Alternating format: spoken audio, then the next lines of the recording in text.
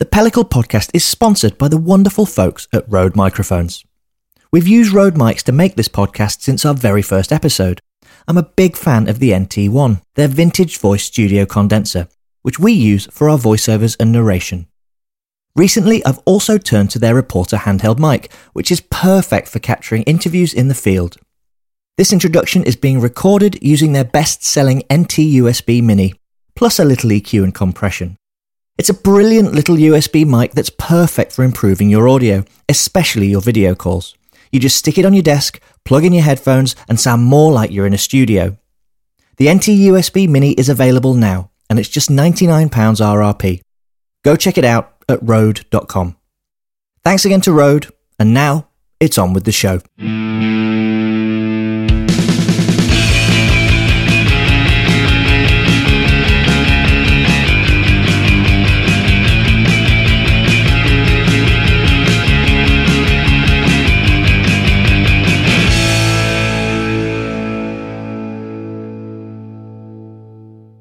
Hello, welcome back to the Pellicle podcast. I'm your host, Matthew Curtis. Now then, I've got a long overdue episode for you today. I'm going to talk about my book, Modern British Beer, that came out on August the 12th. My original plan was to record this episode prior to the book's launch and have it come out on the same day as the book. That would have been a really good idea, wouldn't it?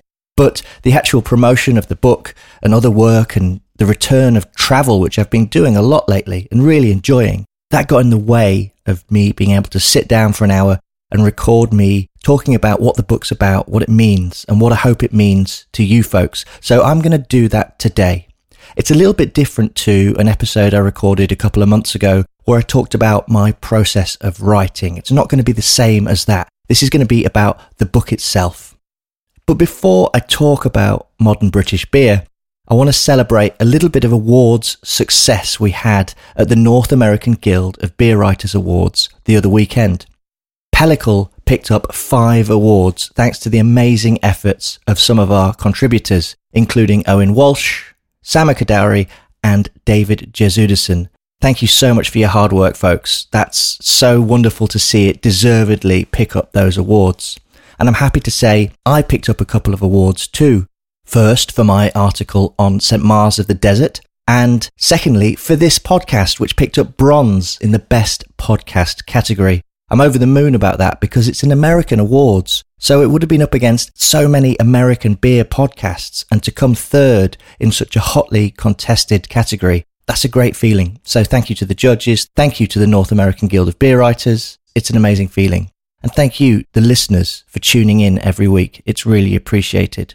Now, before we continue on with the rest of the show, I do like to check in, and I haven't done that in a little while. And when I say check in, I mean chew through some of the topics that have been happening in beer or cider or wine lately. And there's one thing in beer that's been dominating the news cycles and the discourse online, and that has been Mikkeller and breweries pulling out of Mikkeller beer celebration following accusations of an abusive workplace culture and sexism.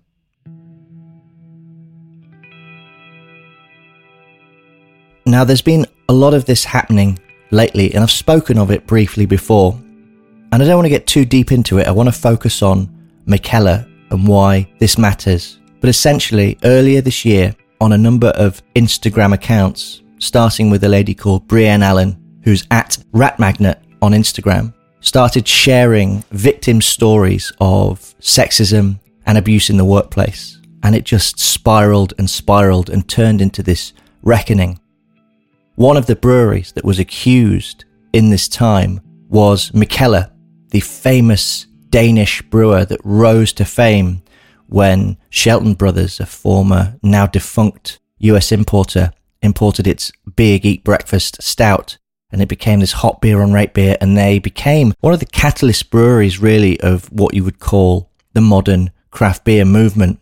And their festival, Mikkeller Beer Celebration Copenhagen, or MBCC, became this flagship event for a certain type of drinkers looking for the hottest rated new breweries in the world, including many that would come over and do come over from the United States. Now, following these stories being published on Instagram around May and June 2021, a protest started in Denmark against Mikkeller, and more Mikkeller employees came out with their stories of how they had a bad time working there. Some of them anonymously, but some of them, such as Megan Stone, who was at Mikkeller San Diego, went on the record publicly. And on July the 1st, Kate Bernot, a fantastic writer, wrote a report of this with on-the-record testimony for Good Beer Hunting. So that's important to know that this was in the press. This was an officially reported on thing that was in the news cycle from July the 1st. And there was quite a lot of talk about it at the time in July. But like these things do, it faded away. But at the start of October, as we approached MBCC, what Mikkeller do with this festival is they don't announce the attending breweries until right up until almost the eve of the festival, a couple of weeks before. And when they revealed that list, there were breweries on there, some who had been accused in these Instagram stories and done nothing. Some who had made efforts to produce codes of conduct and bettered themselves in light of the allegations that had emerged, including brewing this beer called Brave Noise, which Brienne Allen started. And to brew that beer, to be part of this collaboration, started at Notch Brewing in Salem, Massachusetts. You have to publish your code of conduct and send it to Brienne so that you are legit in terms of doing this collab. And some breweries who had done that were going to Mikkeller. And Mikkeller had not really atoned or done much at all in light of these accusations. In terms of the media, they were releasing very rigid statements rather than doing any on-the-record interviews themselves. So it was a big unresolved mess. And there came this call online after these breweries were announced to, what are you doing? We're trying to change the industry for the better for women and minority communities. And when I say minority communities, it's not a great term, but when I say it, I mean black people in the beer industry, Asian people, LGBTQ people, people who aren't white men, essentially, in beer, have been asking breweries to do better. Now, there's been a lot of people tell me that they don't like seeing the way this is carried out online, which I've listened to and I've nodded along with, gone, yeah, you know what? Sometimes I look at these Instagram stories and they're harrowing and it's not nice to look at, and, maybe there's a better way to do it. But actually, there isn't. That's what I've figured out. Personally, I'm through the shocked stage and I feel a bit more, comfortable's not the right word, but prepared to listen and act on what I'm hearing, in the knowledge that the reason this is playing out on Instagram the way it is because they feel like there's no other avenue to be heard. And so they've taken to social media. They wouldn't have needed to do this if breweries had listened in the first place. And women and minority communities in beer have been calling out for this kind of change for 10, 20, 30 years. Look at someone like Melissa Cole in the UK scene, who's been banging this drum for 20 years. Look at a brewer like Sarah Barton at Brewster's Brewery in Grantham, who features in Modern British Beer, who's been a brewer since 1988. This isn't a new thing, and people have been asking the industry to change for such a long time. And so, because no one has been really listening, they are now going online and they are screaming, and people are hearing them. And that's what happened to me with MBCC. I watched as the latest set of stories unfolded in the list of breweries, and I'm like, hang on, folks, come on. If you're going to go to this festival to have a good time without really genuinely holding this business accountable for not just a few online accounts, but stuff that's in the news, on the record testimony that people wouldn't be doing if it wasn't true, because they would get sued for libel. We're talking about victims of workplace abuse and sexism who are asking the industry not to participate with a brewery they don't think has done enough to really demonstrate that they want to change and make not just their environment, but the beer industry, bearing in mind Mikkeller are a beer industry pioneer, to do better by women and minority communities in beer. There are a number of UK breweries that were involved. Some pulled out quite quickly and gracefully, like the Colonel, who are not very online. I would not describe them as a very online brewery. They released a short statement and went, yep, we've looked at it, we're not going to go. And then Three Hills Brewery in Surrey, a couple of days after that, on their own decided, yep, we're going to pull out. This isn't right for us. But what happened next was quite distressing. I thought so anyway. In the 8 UK breweries banded together, had a lot of meetings, and then released a joint statement and said, we're going to go, but we're going to hold Mikkel accountable for you. We're going to hold a meeting and we're going to invite these victims of abuse to the meeting, and we can all hammer it out and then have a nice festival knowing that we have made some real progress. And this was really bad, because what these breweries did, although I don't doubt their intentions were genuine and noble, but they decided to centre themselves rather than the victims and the women and minority communities that need to be centred in this. They wanted to hold a forum on the terms of the alleged abuser of Mikkeller on the eve of their beer festival rather than neutral ground. This whole thing needs to be organised by the accusers, by the victims, so that it's safe, so that it's on their terms, so that people are listening to them. And these 8 British breweries, which I won't name, but you can go online and look at them, they decided to try and centre themselves in that. And that didn't sit right with me. So I reached out to them all, as did many people, many angry people, industry peers and friends, and said, look, this isn't the way to do it. And it got through to them. 24 hours later, they retracted. It felt like a watershed moment in beer. No doubt they really had invested a lot of money and time in going to this festival, but in pulling out, they said, right, okay, we are listening. It was an important first step, hopefully one of many, where the voices in beer, and I'll say again, the women and minority communities, I'm sorry for using that catch-all term, but it's in the interest of brevity and trying to include everyone, are going to be listened to. Here's to taking that next step.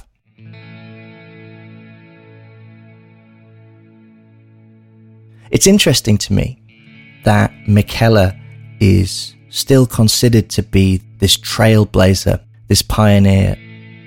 People have told me that MBCC is this flagship event. And I'm looking at it and going, not really. Yes, it's a lot of hype breweries pouring together at a beer festival, but beer festivals happen all over the world all the time with lots of interesting breweries.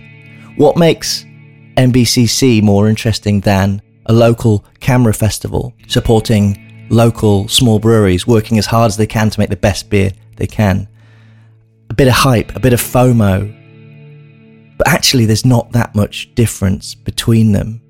The fact that it's been held up as this flagship event has escalated these problems, because it is, by holding them up, it makes them less accountable, or in theory, it shouldn't. But the reality is Mikkeller, for all the important stuff they've done in the industry in terms of growing craft beer, I remember picking up bottles of Green Gold and 1000 IBUs back in the day and being really excited by those beers. But Mikkeller is a contract brewer that sells beer in Marks and Spencer's. It's not as thrilling and as exciting as a lot of people hold it up. But I have nothing against the fact that that is part of what they do. Lots of breweries sell in supermarkets. Lots of breweries don't have their own brewery and brew under contract at another facility. It's just how this industry works. But the way Mikkeller has marketed itself and been held up in that regard kind of made them more difficult to pin down on this. At least I feel that way. They've got a lot of support, a lot of fans. I can imagine if you're a drinker at this festival, at MBCC, 46 breweries have pulled out, and you'd probably be very angry at those breweries because you wanted to drink their beer. But I think it's important to bear in mind that this wouldn't have happened had Mikkeller listened to these victims, these voices that were screaming online, and acted on that responsibly. Then we wouldn't be in this situation. I don't blame any individual that's in Copenhagen. It's happening this week, although by the time you're listening to this, it would have been a couple of weeks ago. But I don't begrudge anyone who has gone to Copenhagen to have a bit of a party, have a few drinks as an individual, because what a 2 years we've had. Like, how can you blame anyone for trying to find a little bit of fun and relaxation in this tumultuous time? But I don't feel the same for the businesses involved in creating an experience that should be safe and welcoming to everyone. But the responsibility lies with Michele, and any blame for not getting the experience that you expect at this event, it's on them really for not acting, not listening. And these voices, like I said, and I'll use the word again, were screaming. But I'm not calling for a boycott. I think it's really important to say that. And I think this is a really good way to start talking about modern British beer. The last line, although it's not probably that sensible to reveal the last line of a book, but it ends by saying that beer in the UK, and anywhere in the world really, can only truly be considered modern when it is welcoming to everyone.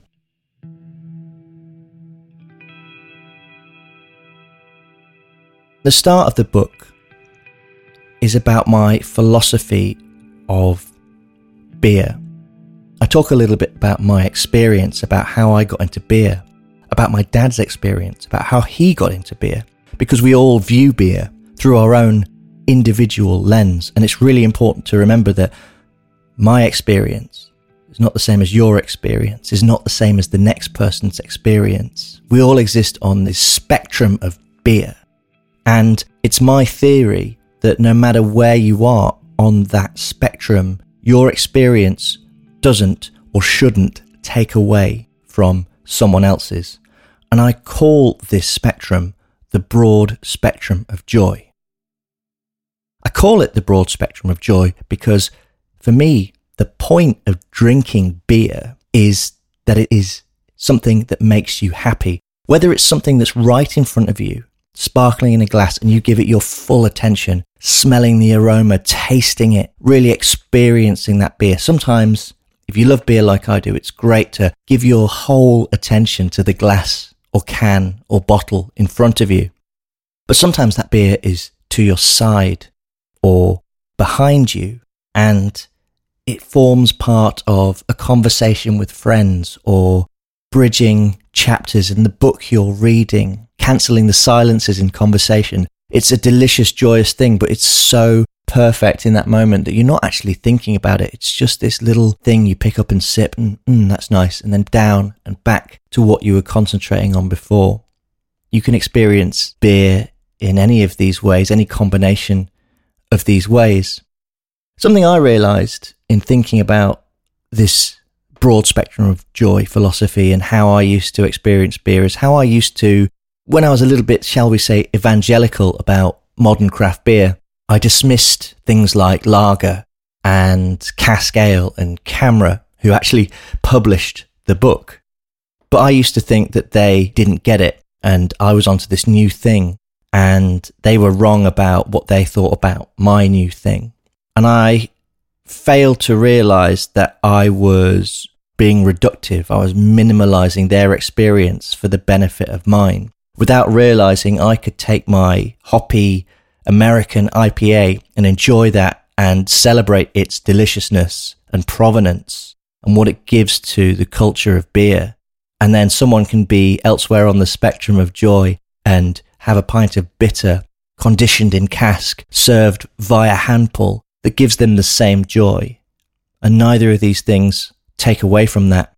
And it's the same if you take a smoothie beer or a pastry stout or a New England IPA. That takes nothing away from a great pint of mild or a German Helles or Czech Pilsner. All of these beers, all of these experiences exist in this spectrum of joy, this circle. It's not linear. And no matter where you pull the joy from on that spectrum, it should not impact that of someone else. And that's where the book begins, establishing this is how I feel about beer now, as someone who used to be a lot more confrontational and has realised that has not been often helpful in helping other people enjoy beer as much as I do. Whether that's saying, you've got to try this to people who would never like something like that, or attacking people who like something different to I do. Okay, so yeah, sometimes I go online and argue about sparklers for a bit of fun. But actually, I don't care if you like your beer sparkled or unsparkled. I know what I like. I like a nice, cool pint of sparkled bitter. But that takes nothing away from the people who don't like that tiny little modifier in their beer experience. It's why beer's so wonderful. It's why we can talk about it. It's why I've written this whole book about it. So that's where I start. And do you know what? Some people will go to Marks and Spencer's and buy a Mikkeller beer and it will make them happy. And I don't begrudge them for that. That's why I think calling for boycotts is not the right approach. Providing people with the information so they can make a moral choice on the products they buy, absolutely. But you won't find me anymore saying, I don't think you should drink this to someone. I've tried that in the past. And like I say, it's a reductive process. It's not helping anyone. That energy would be better spent saying, here is some information. You can do with it what you want.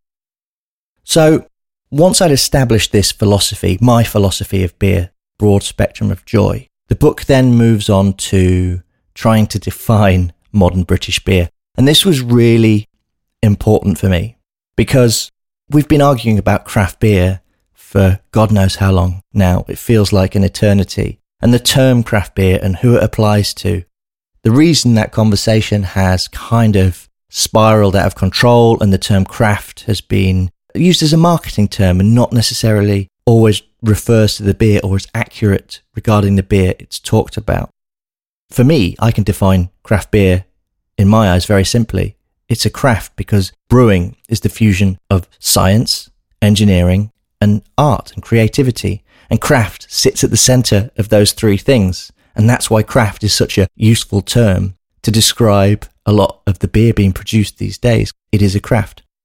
So because the term craft beer has become so nebulous, I thought it was really important to define my idea of modern British beer, of modernity in beer and what that means before we talk about the beers themselves.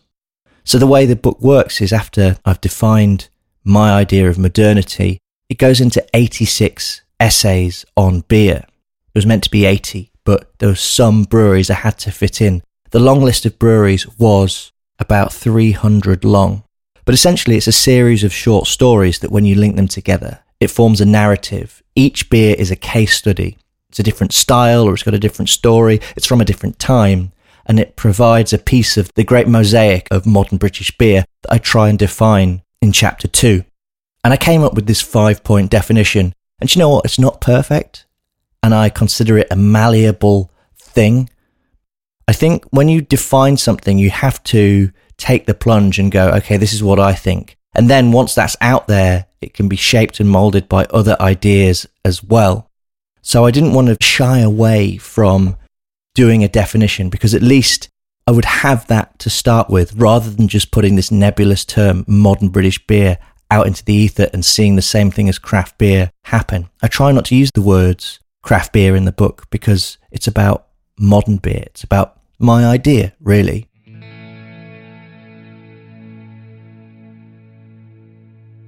So I came up with this 5-point plan. The first one is modern British beer should be invested in its agriculture. This is something I'm thinking about a lot at the moment. The fact that beer is not just something that is brewed, but it's something that's grown in the ground. You'll hear me say that a lot. Beer starts as barley and other cereals such as wheat and oats and rye, but mostly barley. And hops, yeast cultivated in a lab, water pulled from reservoirs, products still largely of the land. And when I say modern British beer is interested in its agriculture, it means it's not just interested in the process of stuff being grown, it's interested in cultivating relationships with the people who grow it, with the people who process it, the maltsters, the distributors, the suppliers, being aware of that supply chain and the impact of that supply chain. You see that talked about in food writing. You see it talked about in coffee. You see it talked about in wine. You don't see any conversation about the impact of the supply chain in beer. And this is going to be a huge thing over the next few years as we open up this world. Where does your glass come from? Where does your carbon dioxide come from? That sounds like a whole other episode that I'm going to have to record in the future, and I'll try. But as much as beer, modern beer, is invested in its agriculture, it's also invested in sustainability and the environment. And this should be a no-brainer. Brewing beer uses a lot of chemicals. It uses an immense amount of water. It uses a lot of heat, a lot of energy. Brewing is massively impactful on the environment. Now, smaller brewers actually don't have that big an impact on the environment because, as I've discussed in other episodes of this podcast and elsewhere, 80% of the beer in this country anyway is produced by massive breweries who are using most of the energy. But still, every brewery should be thinking about sustainability. In the wake of climate change, the catastrophe, every brewery should be considering sustainable energy, water use, recyclable packaging, trying to use as little energy as possible to make their beer.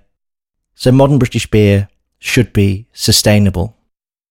Something else that became a huge thing in the book for me, the third point of 5 in my definition, is regionality and how important that is to modernity. Let's look at London as a case study here. When I moved to London in 2005, there were 10 breweries, and some of them were very big breweries, like Mortlake Brewery, which is closed down, that used to make Budweiser, for example. There weren't lots of little breweries. There's now 140 plus breweries in London. Most of them are very, very small. Most of them have tap rooms you can visit. And some of them have beers that taste distinctly like their beers. The Colonel, one of the most important breweries in the book, their beers taste like Colonel beers. They taste like Bermondsey in South London. They taste like Spa Terminus where they're based. I don't know any other brewer that makes beers that taste like the Colonel. And actually, I was thinking the other day that Partisan just down the road make beers that taste like Partisan beers. I couldn't find room for them in the book, but that's because the Colonel told that part of the story so well. And who else would you include? One of the most important breweries to have emerged in the UK in the last 15 years. But if you go up to Yorkshire and drink, or West Yorkshire, and drink a Mallinson's pint on cask, hoppy pale ales, they taste of West Yorkshire. If you drink Black Sheep beer fermented in Yorkshire squares, they have that North Yorkshire flinty mineral taste, a taste of a place. If you drink St Austell Tribute in Cornwall, then it's going to taste of a Cornish beer. It uses Cornish barley. Regionality is returning in terms of flavour, and of course it is, because we've gone from a few hundred breweries to over 2,000. And so many breweries that came early on in this growth tried to make a mark by brewing the same thing as everyone else. For the majority of people outside of the beer fandom, I don't know if that's the right term, but outside of us enthusiasts, craft beer has come to mean a 5.4% hazy pale ale that's not very bitter, but tastes a bit like fruit juice. That's become this de facto, oh, that's craft. Whereas the reality of craft beer is it's about hundreds of different styles and experiences and flavours. But a homogeneity has been born from the pursuit of trying to do something different. Whereas I see the future of beer is in breweries defining themselves through flavours reflective of their place. Look at Utopian Brewery in Devon, making amazing lagers using 100% English ingredients, as an example. This is going to become such a huge thing over the next few years. And this ties back into agriculture and following that chain. What's happening in British agriculture in terms of some of the grains, the heritage barley, some of the English grown hops. This is improving and growing massively, rapidly. And these flavours will be reflective of that sense of place. And not just the flavour of the beers, but the people that live near the brewery and drink near it. And that brings me neatly onto the fourth part of my definition, which is that modern British beer should be rooted in its local community. This can mean a lot of things. On a basic level, it means the people that come and drink at that brewery or live nearby and celebrate this brewery as part of their local culture but it also means being equitable. And this ties back in to what I was talking about earlier. It means being open to all people, to women, to black people, to Asian people, to the LGBTQ community, to everyone. That's just a handful of minority communities. But these people love beer as much as everyone else. And beer will only be modern if anyone can get into it and enjoy it. It sounds simple, doesn't it? It's not. It takes a lot of work. And that's something we all have to accept. It's challenging. Something that we have to accept with this Mikkeller thing. This is a challenging thing for beer culture, for drinkers, for the industry itself. And by accepting that challenge, embracing it really, and working through it, that's how real change happens. That's how beer becomes modern. I've written this book, Modern British Beer, and we're only really teetering on modernity. My definition, although I point out in the book, it's not a manifesto, it's just some ideas.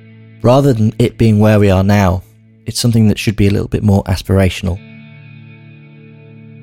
There is a fifth point to my definition though. Something that gets overlooked and something that was really important for me to say is that modern British beer should be delicious. What is the point of drinking a beer if it doesn't taste nice? Beer is a food product, to dumb it down to its most simplest form, but it's something we consume and it should taste nice. It costs a lot of money, and by your standards, that beer should be tasty. Life's too short. You know, I was thinking back to the episode I did with Paul Jones from Cloudwater a few months ago. We talk a lot about Cloudwater's beers in that episode, and it's a real joy to talk about those beers. And I remember him after the interview saying to me, no one ever asks me about the beer. And I'm thinking, why? Like, your beers are delicious. I'm fascinated to know more about them. That's the point of it all, really, to drink delicious beer. It should be as simple as 0.5 delicious beer.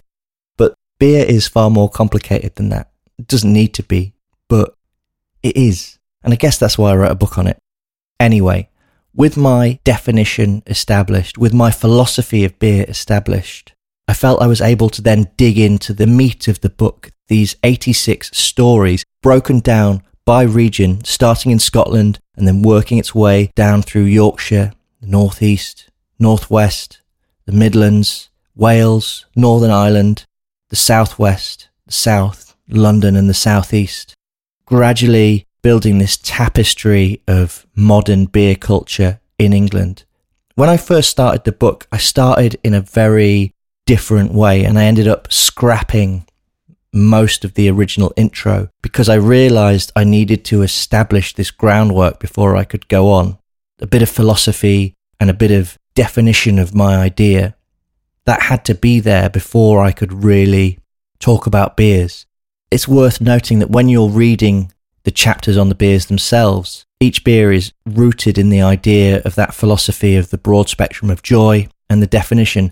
Now, I will say not every point in that definition applies to every brewery. In fact, I would say that I don't think there is a brewery in the book where all 5 points of the definition apply to them. And that's because, like I say, it's aspirational. It's something we're working towards. But each beer is reflective of beer culture as it is now. This is something that I haven't really said before, but the book is meant to be read from cover to cover. I know a lot of people have been quite keen to dip in and pick their favourite beers, but the idea is you should read it like a story because they are designed to flow a bit like the tracks on an album. When I listen to music, I like listening to a full album. That's my favourite way to experience music. Rather than playlists or on shuffle, I like to pick a nice album and listen to it from beginning to end as the artist intended. And that's what I hope most of you will do with this book. I mean, once you've bought it, you can read it however you want. You can read it backwards for all I care. Like, it's your book. It's out of my hands now. You do what you want with it. But it's designed to be read from cover to cover. So do consider that, because the choice of beers that I put in the book, although some of them are really obvious to me, beers I know and love and could tell their stories because they're sitting within me already, I basically brainstormed this list of nearly 300 beers and then gradually started to knock them off. Were there two beers that were too similar? Which one had more of a story to dig into? It meant some places got a bit overlooked. I've had a few people from Cambridge tell me, oh, why are there no beers from Cambridge in the book? And do you know what? Pasteur were so close to getting in, but I had some mixed fermentation beers already. That's why Wilderness in Wales didn't get in. There's no beers in Essex in there, but I did have Leon Sea Brewery and Crouch Vale Brewers Gold, both on the long list, but I had to work through this. Kill my darlings, basically. Like, I want to put this in, but I can't. And I had to whittle down that list until I literally couldn't find any excuses to take those beers out anymore. And there are some beers that were challenging to include, especially Brewdog Punk IPA, because Brewdog were at the centre of much of these stories around toxic workplace culture in the industry. I wanted to pull them out, and at one stage a couple of other breweries as well, but thanks to the great guidance of my editors, Katie Button and Alan Murphy, who gave me the time and space to really consider it. There are breweries which I decided not to include in this book, breweries that had sold out to large multinationals, because I felt that the multinationals that own them are not part of my definition of modern British beer, so by proxy, any subsidiaries in part or in full are not either. That was one way in which I took some brewery names out, but Brewdog, their story in terms of how British beer has developed since the turn of the century, it was too big of a monolith to ignore. And I'm glad I got to speak to Martin Dickey. I interviewed him for the book and felt like I had a lot better perspective on what really happens behind the scenes there. Honestly, I wish they'd talk about that more rather than the marketing you see online. I feel there's two very different pictures there. Anyway, I'm the one that has to go to bed at night and think about putting Brewdog in the book. Anyway, the final list of beers, I think, is hopefully representative of the philosophy and definition I put out at the start of the book. But other than that, I hope you find it entertaining. I hope it makes you thirsty. As much as I wanted to tell the story of how I think British beer culture has evolved over the past few years, I wanted to write a book that people enjoyed. This is important because a lot of people who pick up the book will already be really into their beer, and they will find plenty of stuff to nod their head at and to shake their head at, I'm sure. But by making it a book that is also about the way these beers taste and where they're from and who makes them, I hope that people who have a passing interest in beer can pick it up and find it equally as enjoyable. I'm not of the belief that you can write one thing that appeals to everyone. That's impossible. That was never the aim. It's a book aimed at people who love beer. But some people who love beer are as madly into it as me or you. And some people have more of a passing interest. They're at a different place on the broad spectrum of joy. I think and I hope that they will take as much enjoyment from reading it as anyone else. Modern British Beer is not a book to be precious over. This is why I wanted to record this episode for when the book first came out on August the 12th. It's a book I want you to take to the pub, sling in your backpack, a book to spill beer over, something to get dog-eared and tatty because you're carrying it around, something you make notes in the margins and scrawl over, red pen on the bits you disagree with. I don't want anyone to keep it neat and tidy. This is a book that deserves to get battered, thrown around. You know, I carry my copy around with me in the hope that it picks up a few beer stains on its travels. I think that's important. That's as much a part of the culture of modern British beer as anything else. I've been too precious about beer over the years in my writing. Honestly, writing a book like this and putting my thoughts in order in this scale really helped me think about how my experience is not the same as other people's experience. I think that's something we forget. I think that's something social media makes us forget. Hopefully you might get a bit of that in reading it as well. The book's out now. It's produced by Camera Publishing. And I mentioned Katie Button and Alan Murphy, my editors there, who were absolutely fantastic in helping me produce this book and letting my ideas run wild, letting me do the photography, letting me commission the amazing Tida Bradshaw to do that cover, which I wanted to not look like a beer book at all. And she did an amazing job. of that. And there's loads of other people that are thanked in the sleeve notes. It's an amazing feeling to be a writer and to be able to do a book like this that's very personal, and then to see people enjoy that too. So thank you if you've already picked up a copy. If you haven't, you can get it at the camera.org.uk shop, or from loads of retailers. Loads of breweries and bottle shops have got copies now, so check with your local tap room or bottle shop, they might have some. And you can get it online from the big booksellers, who I won't name, but you know who they are. Let's make a deal. If you do buy it from a big online bookseller, you have to leave a review.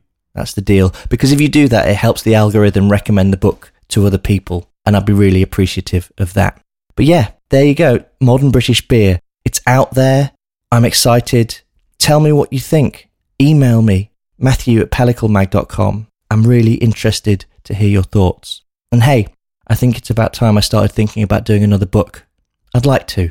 I think I've started something now, and I'll keep going.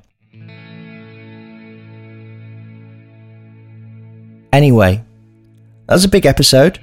On the McKellar stuff, I think it's important to take what I say with a pinch of salt. I spend a lot of time thinking about this stuff. I think it's really important to educate yourself and get online and read some of those articles. I will put a couple of links in the show notes just to save you scrambling around looking for the information. I'll put it right there for you. Do check out Kate Bennott's writing for Good Beer Hunting. I think that's really important. That stuff's on the record. And remember to listen and consider that the people who are online revealing these stories, sharing their trauma, because that's what they're doing that this way because they don't feel like there's any other way to do it now. That's where we've got to in this discussion. So try and take that on board when you read it. And it can be challenging. This is a trigger warning, basically. If you do dig into some of the Instagram stories, they can be quite heavy. So go easy on yourself. Anyway, thanks as ever for tuning in. And a huge special thank you to our Patreon supporters. As ever, you keep this podcast and our website free for absolutely everyone who wants to listen to it or read it. Thank you. If you want to join them, you can go to patreon.com/pelliclemag and sign up from as little as £1 a month. Our goal in 2022 at Pellicle, and when I say our, there are 4 of us. There's myself, my co-founder Johnny Hamilton, Lily Waite and Katie Mather, and we all run Pellicle together. We want to put our rates up in 2022 and pay our writers, photographers and illustrators more money to produce the content that you enjoy reading. And if you subscribe on Patreon, you will help us achieve that goal. What a cool thing to be a fully reader-funded publication, or nearly fully. We've got to thank Hot Buns and Black for their sponsorship as well. It's a cool thing to be still running Pellicle 2.5 years on, and I'm very grateful for all that. Patreon.com/pelliclemag. That's all from me this week. Relatively short and sweet. But I'll be back soon with another episode where I'll be interviewing Mark Tranter, the founder of Burning Sky Brewery in Sussex. Until then.